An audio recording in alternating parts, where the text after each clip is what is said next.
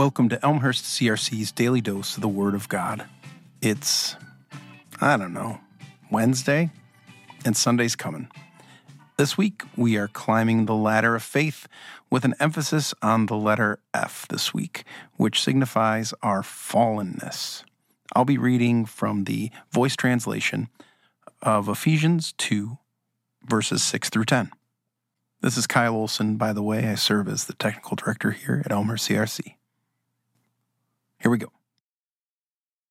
He raised us up with him and seated us in the heavenly realms with our beloved Jesus the Anointed, the liberating King.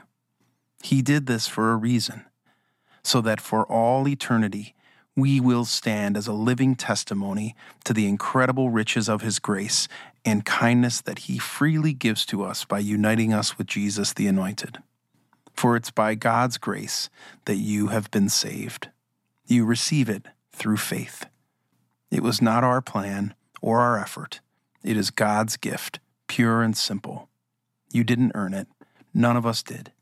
So don't go around bragging that you must have done something amazing, for we are the product of his hand, heaven's poetry etched on lives, created in the Anointed Jesus to accomplish the good works God arranged long ago.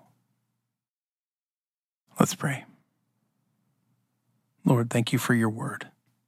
Thank you for your mercy and your grace, and that through faith we have been saved.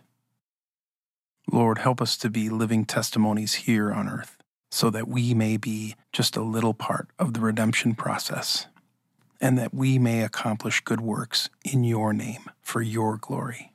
Keep our eyes on you. Keep our feet on your path. Let our hands work as yours.